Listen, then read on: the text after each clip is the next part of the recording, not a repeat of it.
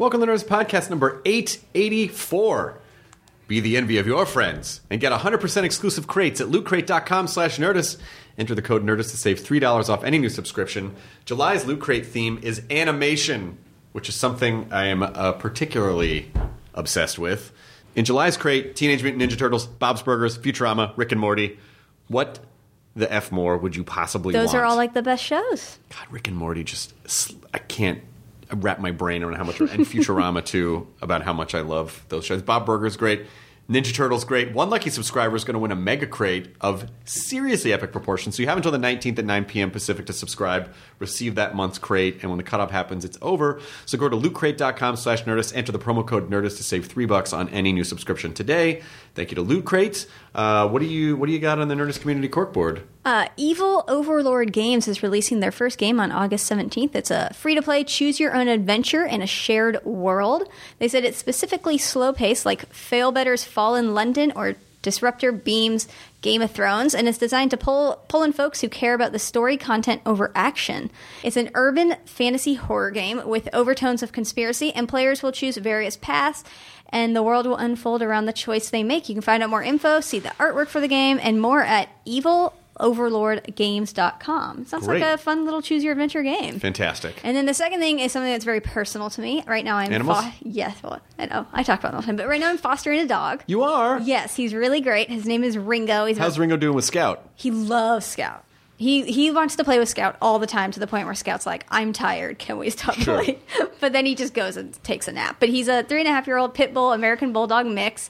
He's super adorable. He's like blue and brown brindle. He's a big dog. I mean, he's like Scout's height, but he's 70 pounds. Wow. So he's like a big meatball of a dog. Sure.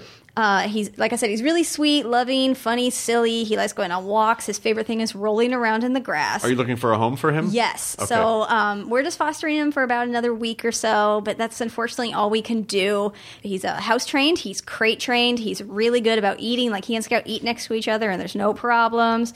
With proper introductions, he can be really great with dogs. Like he's amazing with Scout. He loves to take naps next to her, play with her. He gives her kisses. It's really adorable.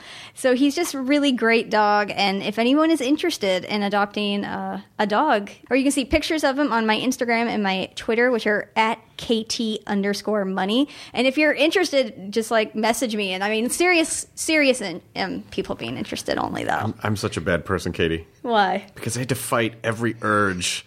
When you were like, and he gives Scout kisses, I almost blurted out, 69! Like, she's talking about animals. Well, they sniff each other's butts all the time. So, you know. There's a lot of butt sniffing. A lot of butt sniffing happening in my house. That's right where now. the flavor's at. That's where the sacks are. That's where the dog's scent lives. So Yes. that's what they do. But he's a great dog, and I really, like I said, we can only have him for another week, and I just really don't want him to have to go back to the shelter, and so I really want to find a home for him. Yeah, unfortunately, because we have Lydia's cat, so we can't really have a dog here. Yeah, I don't know how he is with cats. He's walked by cats twice now, and it's never just that even Anubis noticed. is not cool with any. Some cats are like, fuck dogs. Yeah, and Anubis is big, and Anubis. I've never seen Anubis. Yeah, he's upstairs right now, but he's like a 30-pound Egyptian Mao. That's insane. Yeah.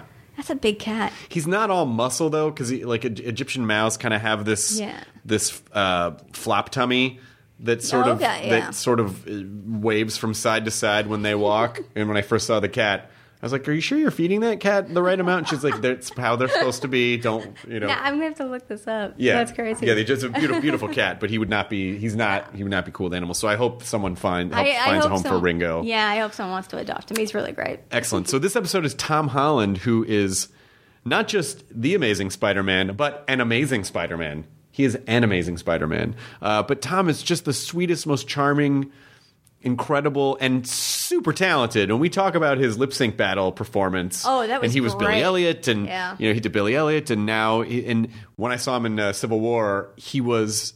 When you get a new Spider-Man, sometimes you get nervous. Yes. And he instantly squashed any fears that I would have had and was a phenomenal Spider-Man, and I adore him. So Spider-Man Homecoming, of course, is in theaters now. It's great. Go see it. It's doing quite well. Maybe you've already seen it, but if you hadn't, go see it again.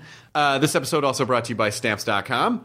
Avoid the hassle of the post office and mail everything from postcards to envelopes to packages, domestic, international, with Stamps.com. that you can buy and print official U.S. postage for any letter, any package, any class of mail, just using your own computer and printer, and you just click print mail, you're done.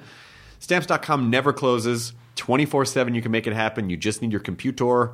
They bring all the services of the U.S. Post Office right to your fingertips. So you can enjoy Stamps.com using a special offer that includes a 4-week trial plus postage and a digital scale without long-term commitments. Go to Stamps.com, click the microphone at the top of the homepage, and type in Nerdist. That's Stamps.com under the promo code Nerdist. Stamps.com. Never go to the post office again. Here's the Nerdist Podcast number 884 with Tom Holland. Katie, please roll the Spider-Man. Now entering Nerdist.com.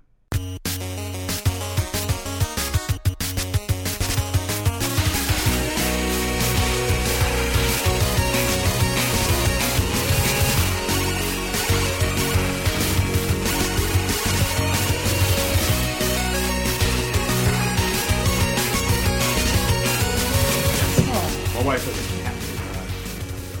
Yeah, you can. I remember the dog from the time I was here once. Not with his cat. Really? This cat doesn't like dogs? It's a 30-pound Egyptian cat. What? And he's... A beast? He's a great cat. I'm not really a cat person, but he's a great cat.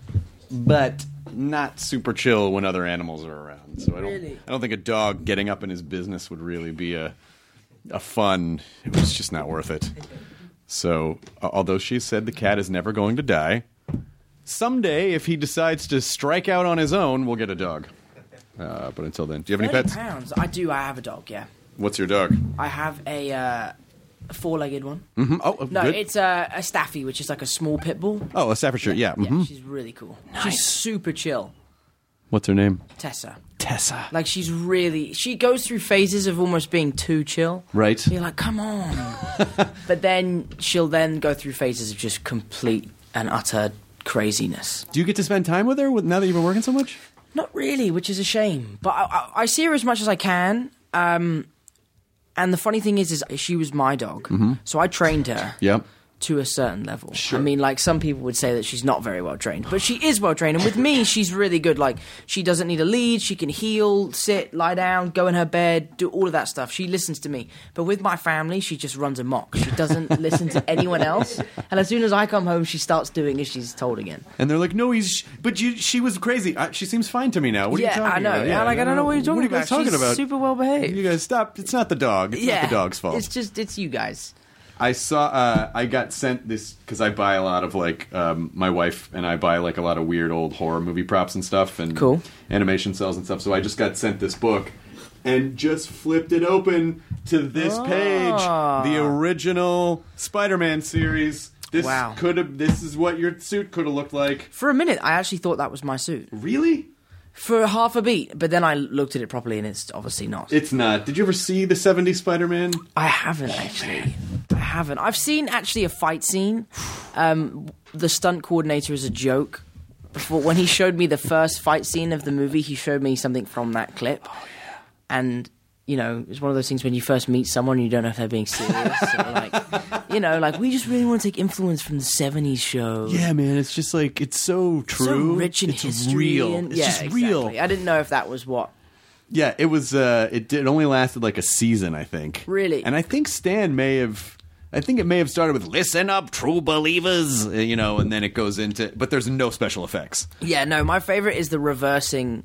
They reverse everything, right? So they cover people in a web, and then they pull it off and reverse it, and it looks like they're being webbed up, or turning the camera sideways and walking up the building. It's all a lot of fun stuff. It's all that good stuff. How much physically are you in the movie, and how much is CG in the movie? It's very cool, actually. Now with mocap and how good that technology has got, everything you see that's in a Spider-Man suit is me. But it just maybe was shot on a soundstage or was shot in a mocap stage. Oh, wow. Everything has been driven from my movement and my body type and all this physicality that I tried to create. So it's cool. Like, I see things that I don't remember shooting, but I can tell that it's me. Like, right. I know that that's my body, and I eventually did that somewhere in a mocap stage. I mean, they get you to do 1,000 different moves that they just have for reference, and then they throw them in wherever they can. Oh, got it. So they're basically saying, it almost sounds like doing ADR, make a grunt, flip upside down. Exactly. It's exactly like ADR. They'll be jump off a building in 25 different ways, and you just do it in each way, and then eventually, like, there's one part of the moment of the film where Spider-Man jumps off and webs the Vulture, and that we did not shoot in Atlanta, but we obviously did it in a mocap stage, and it is me jumping off of this thing, but just in reality, I was in a stage in a stupid suit. I mean, on a scaffolding thing. Is there an acting class that can prepare you? I feel like there should be like superhero acting class. There's so many superhero movies. There should out. be. It takes a while to get used to, especially like as an actor, your most powerful like weapon is your face. Right? Sure. Because you use your face to emote. Right. As soon as they take away your face, all of a sudden you're like powerless. So I had to try and figure out the best way of like conveying emotion through physicality. I was lucky that I had the expressive eyes. Sure. Because, you know, they kind of aid me in that sense. But obviously on the day, the eyes don't do that. Right. I wish they did. That would be super badass. But I'm sure it would make my costume even more uncomfortable if they did. But no. So I had to try and get used to acting through physicality rather than facial expressions. Right. I mean, I just have to say, because I'm pretty sure I moderated the panel at Comic-Con last year. I know I did. Oh, you did? Yeah. I did, because I had no idea what to expect when I saw the footage. And it just was this really like John Hughesy sort of like teen almost not a comedy, sort of like a teen comedy, basically. Yeah. And what a great approach, because you know, the last iteration of him was Toby had his version, and then Andrew Garfield's version was a little more like hipster Spider-Man, and it was really nice to see. Oh, it's this sort of like fun, dorky Spider-Man. Like you know, Peter Parker is that. He's a kid. He's a kind of a dorky kid. I think the important thing about that is that we've seen so many different types of superhero movies, but never one like this. You know, right. We've seen billionaires, the god, the scientist, the soldier. We've never really seen what would happen if a kid got those sort of superpowers. So that was the theme that John really tried to drive home. And if you gave a 15-year-old superpowers, they would have the time of their life. Like, it would be amazing. It's every kid's dream to be a superhero. So we really tried to make it apparent to audiences that he loves being Spider-Man. I gotta say, I think if most 15-year-olds got that power, they would be assholes. I would definitely rob a bank. That would be the first thing I would do, is go straight to the bank and rob it. Yeah. I mean, there's no. I mean, I see what people are doing on Instagram. Like, oh, you cannot give them powers. Yeah. That's it's dead. It's it definitely deadly. would be a dangerous world if we all had superpowers. How did you? Because my first of all, amazing job when I'm sure everyone's been telling you about Lip Sync Battle, but holy shit! And my wife sent it to me. She said, "This is the most amazing." And I made our writers' room watch it on the show that I do, and I go, "It's great." I mean, it. And I'm not like a dance music guy, right? But holy shit! And then I remembered, oh, of course, Billy Elliot. That's no one should be surprised by any of the stuff that happened. This is apart from the fishnets. I hope people would have been surprised by the fishnets. You know, fishnets, spider tights. What are the like? They're just What's interchangeable. The you know, Spider-Man could have been in a fishnet body stocking. Maybe he will one day. Maybe he will one day. Maybe after Lip Sync Battle, the demand is so high that we do Spider-Man 2 in fishnets. I mean, it's every year I get asked to do that show, and I can never do it because of my schedule. And then I saw you do it, and I go, well, I'm definitely not doing it now because there is literally no way I'm not going to do that. I'm not going to be able to do that. What was the preparation that went into that? That was the most stressful thing I've ever done in my career, hands down. Like, I loved it, and I love performing. Like, I think being on stage is really, like, where I belong. I think that's my calling in life, is being on stage. But that said, I had the most stressful time on the Lip Sync Battle because you're rehearsing these numbers, but they don't know if the music is cleared yet. Like, it could potentially be like, oh, Rihanna said no, you have to choose something else. Right. And I had 3 rehearsals. And you know, you walk into a room with all these professional dancers, and all of a sudden they're like, put on these tights and pretend to be Rihanna. It's a little daunting, you know. Why don't we do this for the show? Oh, this isn't for the show. Just put on the tights. Just put on the tights. Yeah. And obviously, like Zendaya, she is a performer. She's a singer and a dancer and stuff. So I knew the competition was real. I knew that this was not going to be an easy feat. So I thought, if I go down the funny route, but also try and incorporate some sort of dancing ability, I'll have a strong enough set that even if I lose, I'll be okay. Right. But she was amazing. I think if it went off like who embodied the character more, she would have won. I just think because I went nuts in mine is why I won. Well, you committed to it. Yeah. Like, and there was never a moment where you were like, isn't this ridiculous? Like, you were in it. Oh, I was. As soon as I got on stage, there was no turning back. It was like he's swatting the water on beat. It's incredible. Oh, like, it was the best. It was The funny thing is, though, is obviously all the fans in the audience were Zendaya's fans. Right. So she came on stage first, and they were like, yeah, whoa. They all went nuts. And then I came on stage, and they were like, I don't really know who that kid is, but I hope he enjoys his night. And then Singing in the Rain came on, and everyone went, yo! That's a stupid choice. Why would you do Singing in the Rain? That's so boring. But no, it was a lot of fun. So you came from a good place because you came from the underdog place because I no was one expected definitely the anything. underdog, yeah. And then you get to completely blow way past their expectations. Yeah, even my own fans were like, sorry, dude, Zendaya's going to win. She's going to crush you. Did you guys talk about it afterwards at all? Yeah, we did briefly, you know. It was such a crazy whirlwind that day, like the whole day itself. But it was fun. It was a lot of fun. So what does your life look like now? Because this is one of the highest profile things that you can do right now is be a superhero in a movie, specifically a Spider-Man in a movie. And so how has that altered sort of the course of your life since it's all happened? Or are you feeling the effects of it yet? It's been pretty crazy. I've been so sort of focused on work and focused on promoting the movie that I haven't really had a chance to look at my life from like an outside point of view. You know, I think when things die down and the movie has come out is when I'll really notice a change. But right now, I'm just sort of hopping from place to place and meeting people, which is actually really fun. I thought I was going to really, really have a hard time with it, but I'm really enjoying myself. And it's just crazy that I'm in a Spider-Man movie. You know, when I shot Civil War, it was such a whirlwind and such a quick process that it really didn't feel like I'd shot a movie. Right. You know, I only really wore the Spider-Man suit once or twice. I was always in a mocap suit, and I was acting with tennis balls and stuff, which was all really new to me. So it didn't really feel like I'd done anything.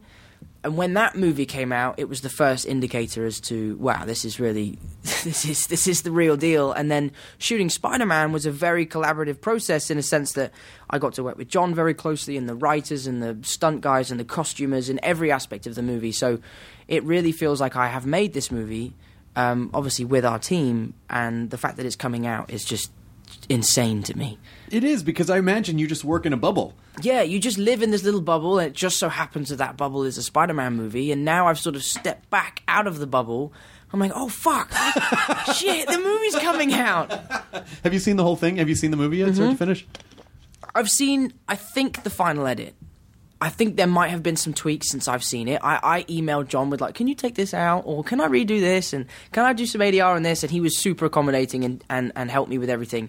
But it is amazing. The movie is amazing. And the thing I love about the movie so much is if you took out every Spider-Man aspect, it would still be a great movie. Right. There's still a strong enough high school movie in there that would be a sort of Breakfast Club-esque movie. Sure. But it just so happens to have this crazy epic superhero battle and fights and stuff, which just tips it over the edge. Can you watch your own stuff? Are you good at watching your own stuff without being too hyper-analytical? I actually like watching my own stuff. I feel like you're your toughest critic, so you learn most from yourself in that sense. You know, I know what I like and what I don't like. And actors I look up to, and there are actors that I don't look up to, and I like to try and copy the actors that I look up to. And by watching myself, I can kind of try and see them in what I've done. Yeah. So yeah, I can kind of watch myself, but sometimes I find it a little tricky. Well, it's hard because everyone's got their own baggage. Yeah. Like, I look weird at that angle. But stuff that obviously. no one else would notice. Exactly, yeah. There's one scene in the film where I guess I just forgot to do an American accent. Like the whole scene. I was like, oh, I guess I just was tired that day or something. I'm like, hello, Mr. Delmar. Like, what the fuck? Oi, vulture! Yeah. Whoa, hey, what are you... Hello, Governor. What are you... That's not... Yeah. But they're like, just leave it. It'll be fun. But yeah, it was worrying because I emailed everyone. I was like, I just watched the movie. I love it. It looks great. The scene with Mr. Delmar, we need to ADR that because my accent's like off. And they were like, really? We didn't notice. I was like, no, seriously, it's off. And then we watched it back and all of them were like, how did we miss this? That's like terrible. You know, there is a trend of the Brits coming over and taking superhero roles away from hard-working Americans. I think it's because you think we're all so well-trained. Right. I think it's because... But I am not well-trained. I didn't ever go to my drama school. My attendance was like 2%. So if you think I'm well-trained, I'm fooling you all. It's the accent. It doesn't matter. The accent to us, it's just we are immediately submissive to it. I think when we broke away a couple of hundred years ago, that there was a weird curse or something that was just ingrained in our DNA. Maybe it was science. Yeah. And so when we hear it, we immediately go, yeah, that guy's way better. It's like hypnotic, maybe. It is a little hypnotic. Yeah. What does our accent sound like to your ears? Work. Sounds like my job.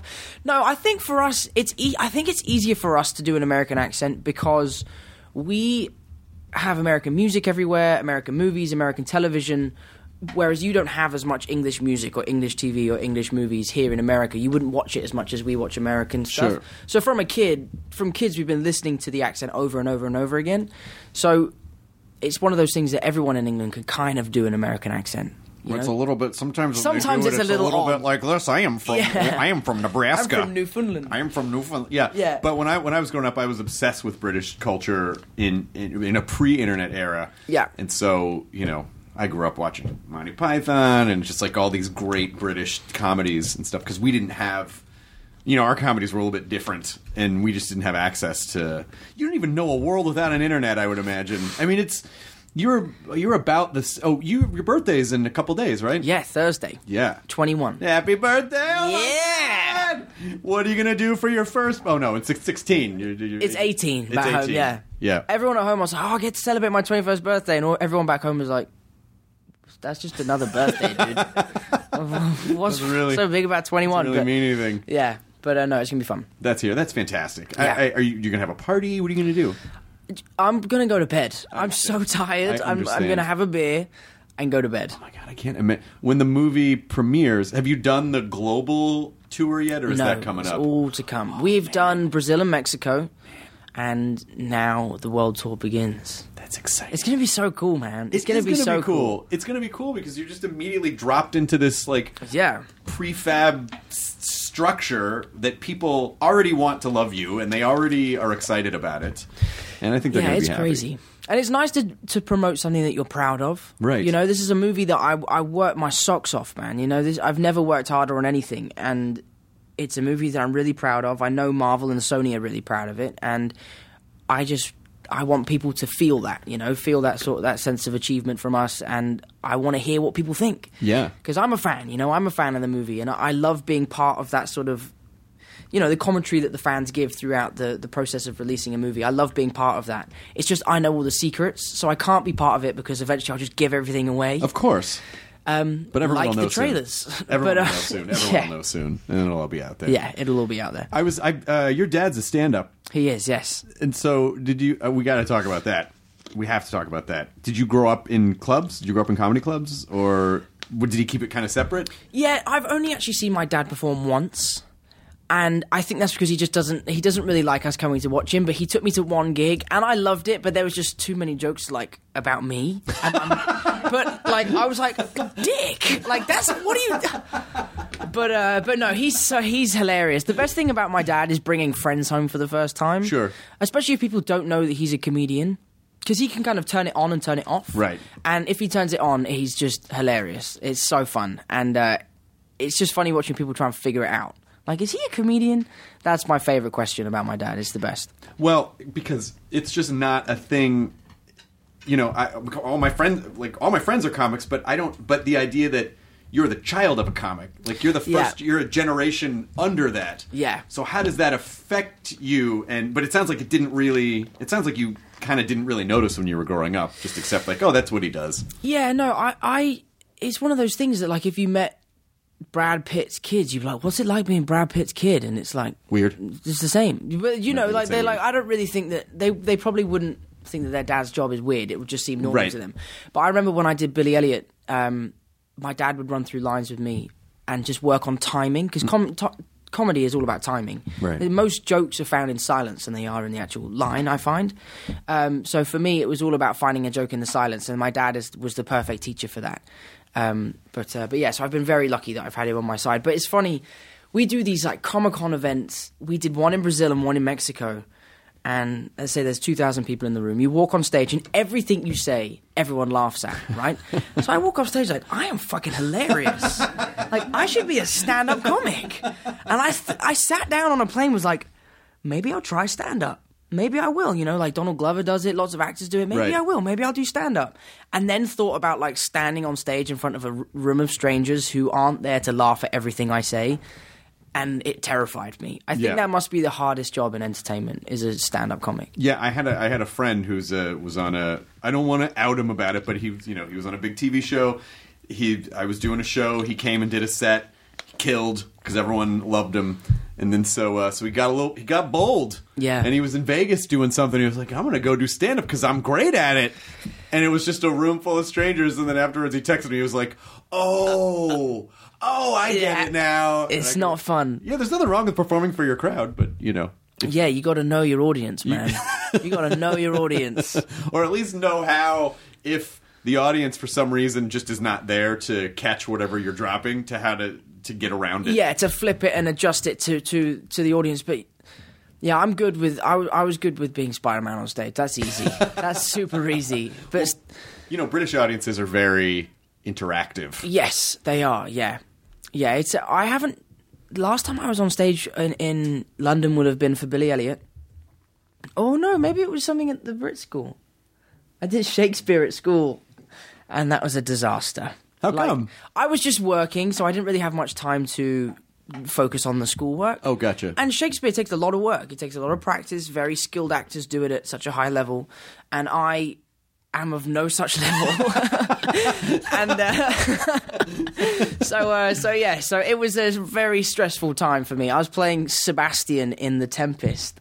Was that his name? It was Sebastian in The Tempest. And I was doing the show, and all I could hear was my mum giggling all the way through, just knowing that I was bullshitting as much as I can, because I love to improvise. My whole thing is improvising. I never say lines as they're written on a script. I always change them and just try and make them my own. But you can't do that to Shakespeare. A little tough with Shakespeare. You can't rewrite Shakespeare, because then you look like a tit. I need a location. Venice. Yeah. I need an occupation. Merchant. Yeah. Oh, go. So I found Shakespeare quite tough. Have you done a lot of improv, like team improv stuff? No, not so much. I did a little bit of improv at school, which I enjoyed. I did enjoy. I found it difficult improvising with no script. Mm-hmm. The thing I like about... The way I look at a script is I look at it as like a blueprint of what the director wants, and I will give him that, but I will try and find my own version of it. Sure. Harrison and I, we go and see this show in London. What's it called? Showstoppers, which is an entirely improvised musical. And basically someone walks on stage and the audience suggests 5 musicals, and then suggest a title and a location, and then these 5 or 6 actors come on stage and improvise the whole thing. And it is incredible. Oh yeah. It's obviously improvised. Like it's you can tell it's not scripted. There's no way it's scripted, and it is hilarious. It's absolutely hilarious. Would you want to do that? I would like to try it, but I think there's so much skill behind it that you don't see. Sure. That it would just be... Like, I try freestyle all the time in the car. I'm so bad at freestyling. I'm like, road sign. Yeah, I'm driving. Yeah, I'm rapping. I'm not good at it.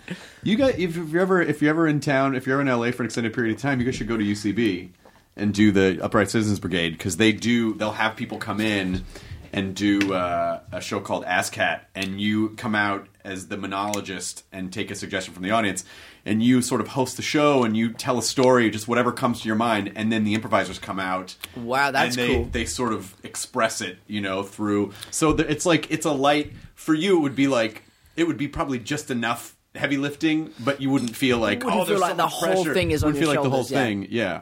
But these guys sing they improvise music. Is there like a band? There's a band, and someone will come on stage and sing 4 lines, and then he must make some signal to the rest of the cast, like that's the chorus.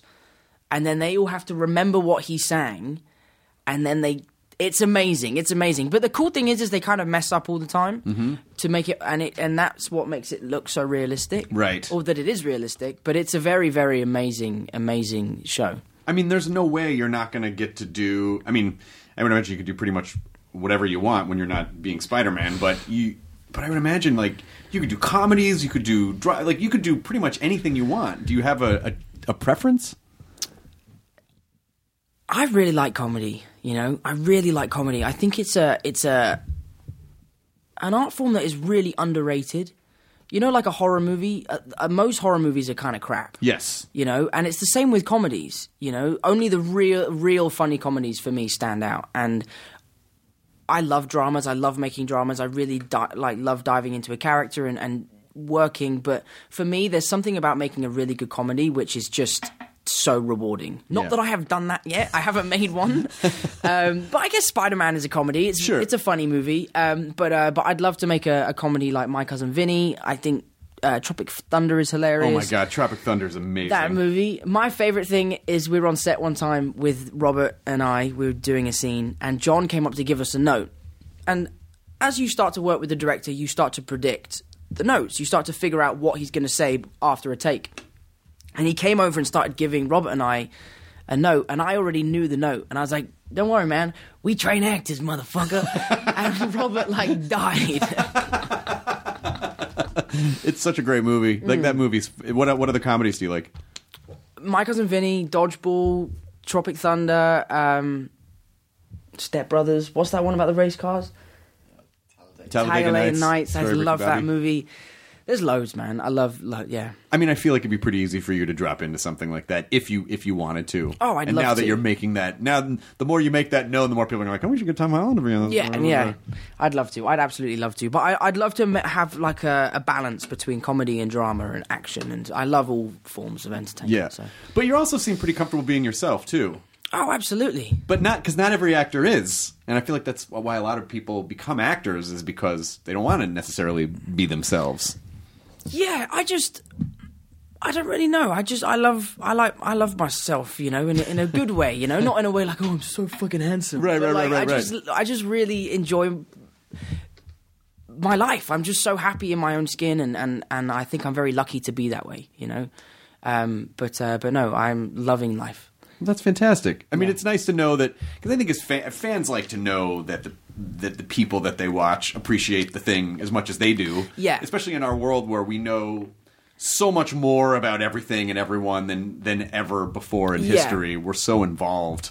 I think for me, Instagram is the most important thing to keep control over, because it's quite easy for Instagram to be a very fake version of your life. Of course. And sometimes it's difficult to if you go and have professional pictures taken by a photographer, it's quite difficult to not post the posy pictures of you looking good, but I'd like to try and keep my Instagram lively and let people know that I'm a bit of an idiot and a goofball and stuff, just because I don't want to have an Instagram that's just ooh, look at me. Right. Know? So that's sometimes I am guilty of damn, I look good today.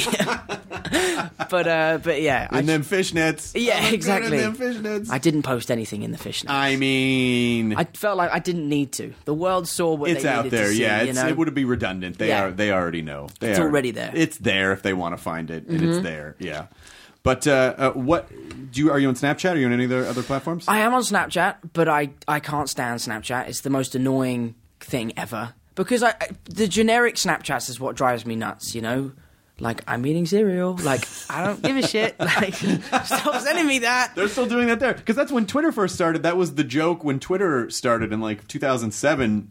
Very quickly, people were like, I don't care what you have for breakfast. Yeah, it's just so annoying. Yeah. I mean, yeah, I sometimes I Snapchat occasionally, but I don't like people knowing that I've seen the Snapchat, because sometimes I'll be working and I'll read a text and I'm like, right, I'm going to reply to that later and put it down. Right. But no, I have Instagram. I do have Snapchat, but it's private. I don't use it for any sort of social stuff. I have Twitter, which I'm useless at. I am absolutely useless at Twitter. I never tweet anything.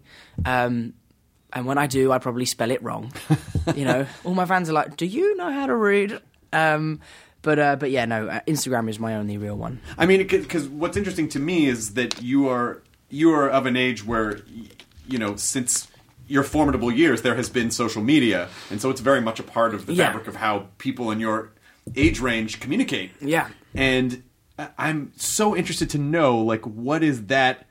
How does someone what does that mean for their life if that's just so much a part of their life and how they communicate, and what does it mean dealing with people in real life? If you're so used to looking Being at a in your tiny phone. screen. I think that is a testament to my parents and how they brought me up. Like, I meet a lot of kids now who are obviously very shy, and I get that, because they're meeting Spider-Man. But when I was a kid, my parents would force me to speak to adults. Like, I hated it. I absolutely hated it. But they were like, come and have a conversation, look them in the eye, shake their hand. Like, it was all about trying to connect with people. And I think I've always been very good at that. And I try and stay away from my phone, even though it's impossible to do that. Sure. But I think my parents did a great job with helping me connect with people, especially older people, because I've spent my whole career working with adults. Right. So from a very young age, when I finished Billy Elliot, all of my friends were like 30 years old, and I was like 12. Do you want to go for a pint? I'm like, I'm 6 years too young, bro. But yeah, so I owe a lot to my parents. I'm 6 years too young, but all right. Yeah, let's go. England is like, yeah, do whatever you want. Do whatever. Yeah. Well, the attitudes on drinking in England are so interesting as compared to here. Yeah. Where I feel like it feels like it's much more gluttonous here. It feels like it's more just a part of the culture there. And the first time I ever went there, I was like, oh, the pubs close at like 11. I don't know if it's still the same. It's a long time ago. But, they just close at 11, and, that's just part of the culture, and then it's not that crazy. There are good sides to it, and there are bad sides to it. The social side is great. I mean, the cool thing about London is you could finish work at 5, go for a pint, and then go home. Right. The things I don't love about English drinking is, like, the lads' sesh, as it would be called. Like, you couldn't go and just have one pint because the lads are like, oh, come on, mate, don't be a wuss. Right. That's something that I was not a fan of.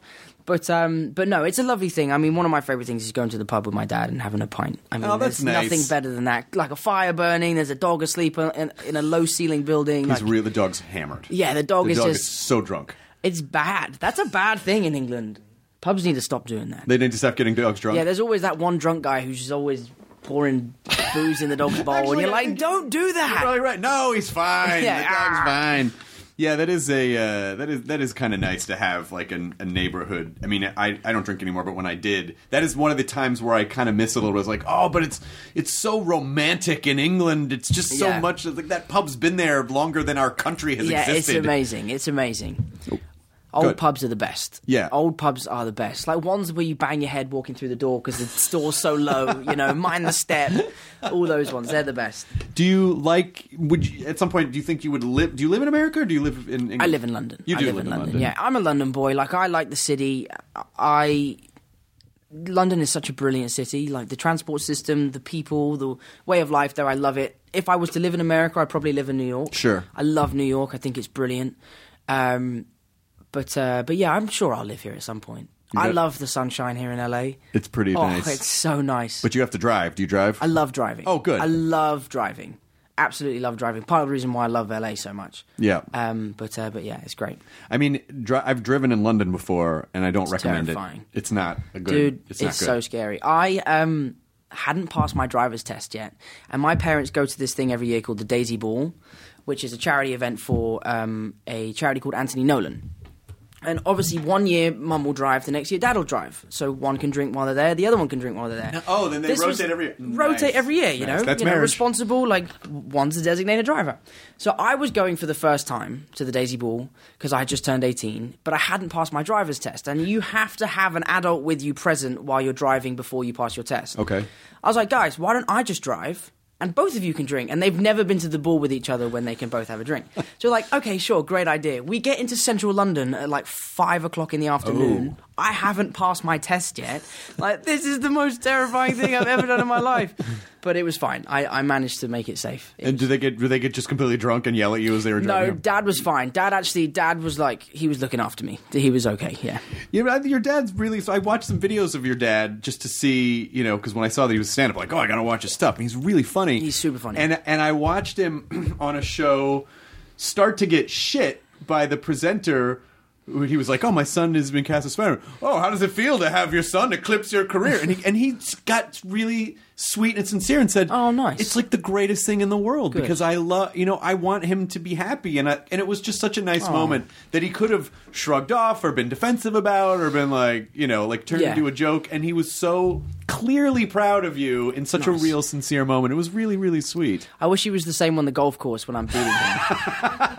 You cocky little shit. No, you want your son to be happy, right? Yeah. Remember that thing you said? Now I'm supposed to be happy.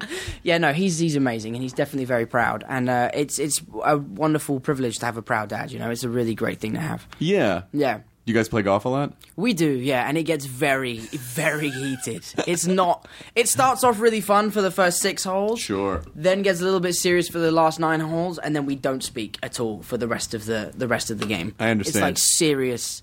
We play with we like get in each other's heads. It's a proper mind game. What's the win ratio? Dad's more consistent than I am. He's good at like course management, so he can be like, I'm not going to hit a driver here. I'm going to hit an iron and just lay up. Whereas I'm all about trying to play like Rory McIlroy and hit every green. Of course. And I'm spraying the ball all over the place. So he's more consistent than I am.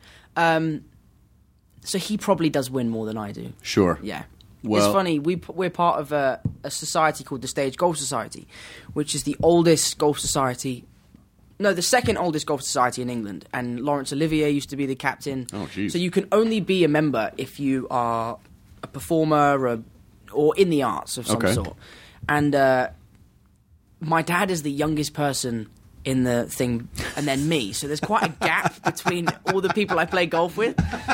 And I was playing about 50? Dad's just turned 50, yeah, Oh, wow. only about 2 weeks ago. And I'm playing golf with this guy, lovely guy, Ronnie, who's an ex-boxer and then became a TV pundit. And he's like, "So, Tom, what sort of movies have you been making recently?" I was like, "Oh, I've actually just done this film called Civil War." He's like, "Oh, I love the Civil War era." I was like, "No, it's a slightly different Civil War. It's a superhero Civil War." And he was like, "Oh, and all that nonsense. Like, not at all." Captain America. Right, Americans. Yeah, not the same. Not the same guy at all. I mean, this universe that you're in now is so carefully crafted. Kevin Feige's just done such an amazing job. He just did such a wonderful, amazing job. But even just that glimpse of you... Because, I would assume that you probably felt pressure being like the next Spider-Man. You probably feel like, oh, shit, yeah. But it was so well done, and the glimpses of you in Civil War were so charming and wonderful that I didn't hear one person say a negative thing. Like, oh, I'm so glad he's going to be Spider-Man. Do you know, I couldn't believe it. I genuinely couldn't believe it. I knew when we were shooting the movie that we were doing something special and something new, and I knew that people would like it. I just didn't know that they would love it. But I didn't feel that pressure because I had Kevin and the Russos and Downey and Evans there, like, carrying me through the process, Like, I literally I felt like I got in their raft and they just paddled me down the river, Sure. It was the perfect confidence boost for me to go into Spider-Man knowing what I had to do, just do it 90 days in a row rather than 5 days in a row. Right. And I was just so lucky to have that groundwork that Kevin had made in Civil War and the Russo brothers had made to take that into my own movie. Yeah. Were you a comic book fan before? I was always a comic fan. Like, I loved all the superheroes. I loved the TV shows, the movies. Like, I've seen every Marvel movie countless times, but I had never really got into the actual comics until I got cast and then was mad at myself that I hadn't been reading them my whole life. The Ultimate Spider-Mans were the one that I drew on the most because I felt like they were the most current and the ones that, related to me the most and was definitely the version of Peter Parker that I wanted to bring to the screen. Sure. And do you have a break now, or do you have to immediately go back and work on something else? how do I put this? I have to go back to Avengers. No, we do Spider-Man Press. Then we go to Avengers. Gotcha. Then we go to Tokyo. Okay. For Spider-Man Press. Okay. Then we go to Montreal for Chaos Walking. Wow. Prep. And then we go, where do we go? Somewhere else for more press. Then we go back to Montreal to shoot Chaos Walking. And then we go back to Atlanta to do Avengers. Oh, nice. And then I think that's me done in Avengers after that one. And then the next year is Spider-Man 2, right? Which I think starts shooting in June. Holy shit. Or something like that. And Sony decided to announce that I'm going to be in Uncharted. Yes, I saw that Which too. is That's huge. crazy. Did you play?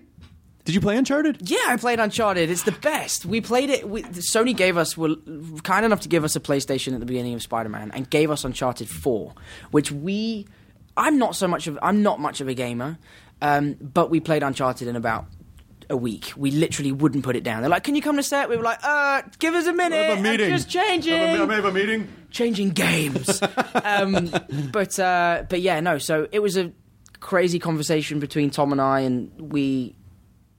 I was just saying that sometimes I think video games to movies don't work because people have played the games, they don't need to see the movie. Sure. And people who haven't played the games don't get the movie. Right. Uncharted the privilege is that no one's seen the origin story to that movie. So it would be interesting to take the character back and see how he gets to where he is. Yeah. And that was just an idea, like literally a coffee idea. And then the next thing I know, all of my friends were texting me like, "Congratulations, bro. This is amazing. We're so excited for you." I was like, what have I done? Like, what's come out? And I was just lucky enough that it was some cool news like that. Well, that is because I think it can suffer. I think it suffers worse sometimes because when someone reads a book, they have a very specific idea in their head of how the story plays out. They have the movie in their head when they're reading it, and so it can be, it can be a little dissonant when they see the movie version and go, "Well, that's not what I had in my head." But a game, especially a game where you can do a million things in the game. People, they really attach their identity to it, and they find the story. They kind of build the story in their head of how the game is expressed. So, that also seems like sort of daunting, but you don't seem too worried about it at all. No, I think it's something that could be really interesting. I think if you give an audience a finish line, a goal of where the character will eventually get to, that's something interesting and something that hasn't really been done before in that genre. Right. There's still a lot of talks to be had and stuff and discussions to be made, but we'll have to see what happens. I mean, I don't really know what's happening with it, but I'll have to sit down with Tom and see what the plan is. I mean, it's amazing because I don't even have to sit here and give you older person advice of like, enjoy it while it's happening, because someday you don't know, You goddamn kids, youth is wasted on the young. There's no... I'm turning into Stan. Yeah. What an honor it is to meet me. Stan, you're adorable. But the idea that you really do seem to be enjoying this process and you understand how fun and weird and rare it all is, and that you don't seem to be taking it too seriously. That's so important because you will always look back on this and go, holy shit, I can't My believe big thing about actors is you can't take yourself seriously because you have such... It's not a serious job. Right. A heart surgeon, a brain surgeon, a politician. Well, maybe not a politician anymore, but those are serious jobs, And if I pretended to be serious, that would be so stupid. Like, I dress up in red and blue tights every day and pretend to be a superhero. Like, that's the most stupid thing I've ever heard. So if I took myself seriously, you just kind of lose perspective of what it is that you're doing and stuff, and that's my pet hate about acting is how people can take it, and we're so revered and so talented. Like I just lie for a living. I just pretend to be other people.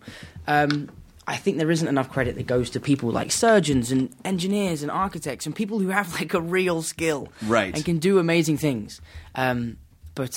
Yeah, I'll just stick to my fishnets and stuff like that. What do you like when you start? When do you ever get overwhelmed? And when you do, like, what do you do to sort of unwind and reground and just sort of refocus? Do you know what? One thing I need to not keep doing is I only watch movies I've seen before now, because I have so limited time that I don't want to watch a movie that I haven't seen in case it's bad and I waste my time. So I only watch movies I've already seen that I know I'll enjoy. And that's kind of how I unwind. Just knowing that I've watched something, I'm comfortable watching it, but I need to maybe venture out of that and start watching new movies. Yeah. Well, I think when, and listen, you're 20, you don't have to worry about it. You're almost 21. 2 days. It's all downhill from here. It's all downhill. But I think you don't really need to worry about this for a very long time. But I feel like that's when people sort of get stuck in their cul-de-sac where it's like, no more new stuff. Yeah. No more new stuff. Yeah, I'm good as it is. I'm good. Now. Yeah. Do you ever watch Rick and Morty? No, I haven't. God damn it! If you like comedy, I feel like Rick and Morty would be way up here. It's animated. I'm gonna write that down. There's 2 seasons of it. You can get it on iTunes. It's on Adult Swim. We're waiting for a 3rd season. But it's Dan Harmon who did Community. It's called Rick and Morty. Rick and Morty. And Justin Roiland is this guy. Justin Roiland created it with Dan Harmon. And it's...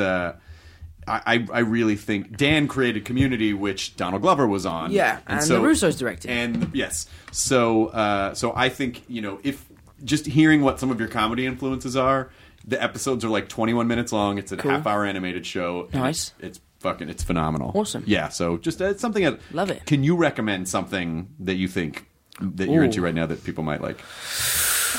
Ooh, a film I've seen recently that I would recommend. I always recommend Primal Fear, especially for young aspiring actors. Like, I think Edward Norton in that movie is incredible. Right.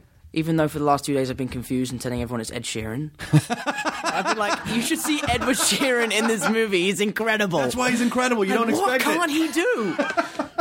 But yeah, it's Edward Norton, not Ed Sheeran. God, when Ed Sheeran was the Hulk, I mean, so good. He was a red Hulk. Yeah, he was the red. He was the red-headed Hulk. He was the ginger Hulk. Yeah, he was the ginger Hulk. Someone needs to make Ginger Hulk, by the way. Yeah, Primal Fear is amazing. There's such a brilliant performance. My Cousin Vinny, if you haven't seen that, sure, it's a great film. I'm going to watch Shutter Island tonight. Oh, gotcha. Have you seen it before? I have seen it before. You have seen it before. I've seen it a lot, but it's been a while. Now, what do you like about that movie? Because we can talk about it because you've seen it. The end to me always feels a little like, what? Why would they go through all these motions for this fucking guy? Because it's entertainment. I think it's because seriously? I think it's so cool, man. That movie, when the twist happened, I was so mad because I thought they were about to break the case. I thought they were about to figure it out, but I just felt like what you would have to go through just to keep. And it feels like a Groundhog Day situation where it's like, we got to start this fucking play all up over again for this guy. The cool thing is about that movie, though, is it's better the more and more you watch it, because the more and more you watch it, the more and more the story gives itself away. Got it. Okay. Like, there's clues throughout the movie that would suggest the twist. All right. And you can slowly start to pick those out as you watch it time and time again. Okay, I'll give it another shot. I mean, it was great. Movie. The whole time, and at the end, it was one of those like, what? Because there was a period of time in movies where it was the sort of M. Night Shyamalan-ing of movies. Yeah. Where it's like, no, you're the ghost, yeah. And like the others did it. Yes. Sixth Sense and then the others, and then that was the one. And so I feel like that as a mechanism, I started to get a little tired of like, oh, God. Yeah, no. So, but this is a fresh perspective. We need more movies like that. We need more movies like that. Wait for Spider-Man Homecoming. It's going to blow your mind. Not a homecoming at all. Do you want to write? Is that something you want to do? Do you want to write your own stuff? I'd like to direct. I don't think I have the patience to write. I've tried to write things. Harrison and I came up with an idea called The Advisor. Is that what we called it? And it was about an agent for crime. All right. Because I have to deal with my agents all the time, and it's a process. You go through making deals, reading scripts, organizing jobs, and I just think that's kind of cool if you had someone like that who just managed criminals. So you would go to him and be like, I need this guy murdered. Watch this when this idea is stolen, by the way. I need this guy murdered, he'd be like, Joey's your man. Pay him this much money, do this. I just think there's something really cool about that. And do you have a title for it? The Advisor. The Advisor. Trademark to Tom Holland. Don't try and fucking steal my idea. We know how movie studios are. It's always like 3 movies come out and they're all kind of around. Watch Sony's press release tomorrow. Tom Holland stars in The Advisor. I mean, you've said it, so it technically, but this is partially how copyright law works. So if you say you're doing it, I am doing it. Then there is intent, and so you would have a claim to it. But if you don't do it, then someone else can go, well, he's not really using that idea, and then go, okay, well, they're going to use it. So I'm planning to make it in the next 20 years, so back off. I think that's all you have to do. Legally, I think you've just covered yourself. Brilliant, I'm glad. That's all you have to do. But yeah, so we sat down for about 3 days. I say 3 days. An hour on each of those 3 days. Of course, right. And we tried to do a character breakdown and a location breakdown and the backstory, and we came up with these 2 really cool characters. I can't really remember what their names are. I have it all written down on my iPad, which is now broken because I put it in my hold bag, and obviously someone threw my bag around in the airport, and it's now broken. Oh, you put it in your checkout? By accident, I didn't put it in my carry-on bag. So all that genius work we did in those 3 well-spent hours. You may have to get together again for another 30 or 40 minutes a day to hash that out. If we can find the time. If you can find the time. But no, I'd like to do that, but I just got so bored. You know, and I'd be writing something like, this is so bad, start again. Oh, this is so bad, start again. But I'd really like to direct in the future, yeah. You know, all you need to do is just wield some, like, just get someone else to write it. You can come in and consult. It's your idea, then you come in and direct. Yeah. I emailed my agents. I was like, I'm trying to write this script. I was wondering if you could put me in touch with a writer to give me some help or some tips or just some advice into how to write a good treatment. My agent was like, dude, why are you writing it? Just get someone else to do it. I was like, yeah, that makes sense. Oh, that's I'm going to use that for a scene, but I'll be a criminal in the thing. That'll be in the movie. Yeah. Yeah, but I think what's great about that is that if you say you're going to start working, making a movie takes so fucking long anyway. Oh, it's so crazy. That you might as well just say you're doing it now, and then when it comes out in 10 years, be like, that's how long it takes. Yeah, you know, I mean, I'm busy. Then you'll be on an edit every day for about 10 minutes. Then you'll be almost 31. You'll be 2 days away from 31, and The Advisor will come out. You know, that would be cool, though. I think it's a really cool title, The Advisor. You know, that's just one of those things that you can just sort of screw around with while you're sitting around. Yeah. Well, the idea for The Advisor is that John Bernthal would play the advisor. I haven't actually spoken to him about it. I'm sure he would do it. John and I are good friends. And I would play the kid who... I'm not going to dive into this story, but it's a really cool story. It actually is kind of badass. I feel like the more you dive into it, the less someone can take it because you've already laid your claim to it. Huh? I can't. I couldn't possibly. Right, We'd be here for hours. I tried. No, it's totally one. fine. I know you have to go. You have a million press things to do. So many. I mean, it's exciting that you're going through this, and like I said, I know you're already doing this, but I really hope you enjoy the process of how crazy and weird this whole thing is going to end up becoming. I am. I really am. It's fun. It's fun. My favorite question I've been asked so far is it fun being Spider-Man? I was like, no. I hate it. It's the worst. Great question. Do you like it? Yeah, like, is it fun? Like, no. I took it because I'm in this really complex form of self-abuse, and I thought it'd be a great way to fuck with myself. Yeah, exactly, yeah. But you also have to be, like, on something like this, you can be loose and fuck around and swear and stuff, but you got to be really careful when you're doing the press junket stuff, because it's a kid's movie. Not only that, but they will try to... Like, their whole thing is just about getting traffic and clickbait shit. Oh, absolutely. And so you could just say one thing sort of sideways, like, Tom Holland says, you know. And the thing I have learned the hard way is print interviews, sarcasm doesn't come across. There's no font or affectation for sarcasm in print. I could be like, I hate Jacob, but really I love Jacob. Sure. In print, everyone's like, oh, so they obviously didn't get along. Right. And we were doing an interview, Jacob and I, with some blog in Atlanta, and it was print, and you have to immediately change the way you speak when you're speaking with print interviews. Sure. And Jacob was saying all the wrong things, and we were like, Jacob, that's not going to read how you're saying that, dude. And I'm like, yeah, he doesn't really mean that. Like, I was looking at the Marvel publicist, like, cut the interview, stop it. You should just say, like, I think you'd have to say at the end of sentences, you know, I hate Jacob, winky face. Yeah, you know, exactly. Like you'll have to put the winky emoji in there. Yeah, no, so print interviews are the hardest ones. But even the junkets, like the video interviews, it's just like they'll just clip something out of context. Oh, like, no, yeah. but I didn't mean that. I've been up for like 4 days straight. But that's why they don't do cross coverage on you, I don't think, because then you can't cut from two shots. Right. I was thinking about this the other day, because if you did cross coverage, you could splice sentences together. Mm-hmm. But because there's only one camera, if you cut, you would like jerk. Right. Which I was thinking about that the other day.